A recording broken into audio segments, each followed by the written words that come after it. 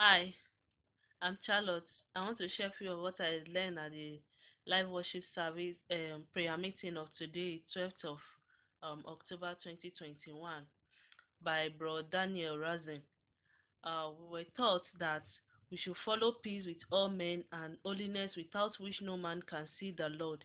In the book of Hebrews chapter 12 verse 14, that we need to have holiness and follow peace with all men, because without it we cannot be able to see the Lord.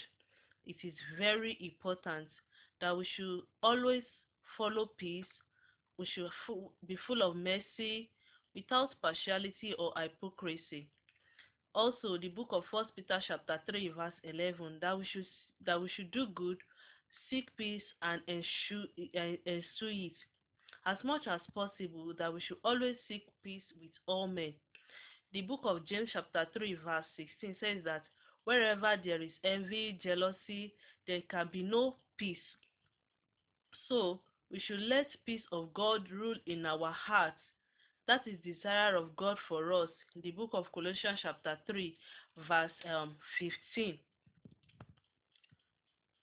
We were also told that by doing good, evil desires or the will of the wicked will be put to silence.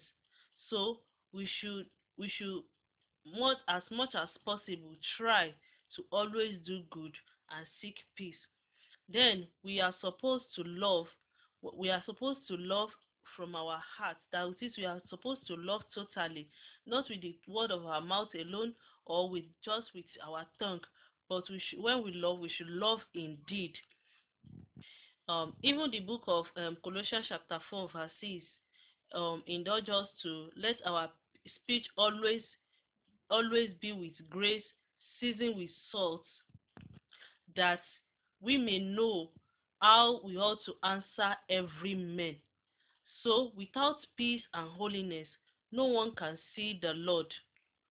These are very important to us, that we have to seek peace. That is, everything that rules in our hearts have to be with peace, with love. These are the things that I learned in today's lesson, that in all our doings we need to have love, we have to have peace, and we have to seek the holiness. We have to live in holiness. With this, we will be able to have access to the throne of God. Praise be to God. Amen.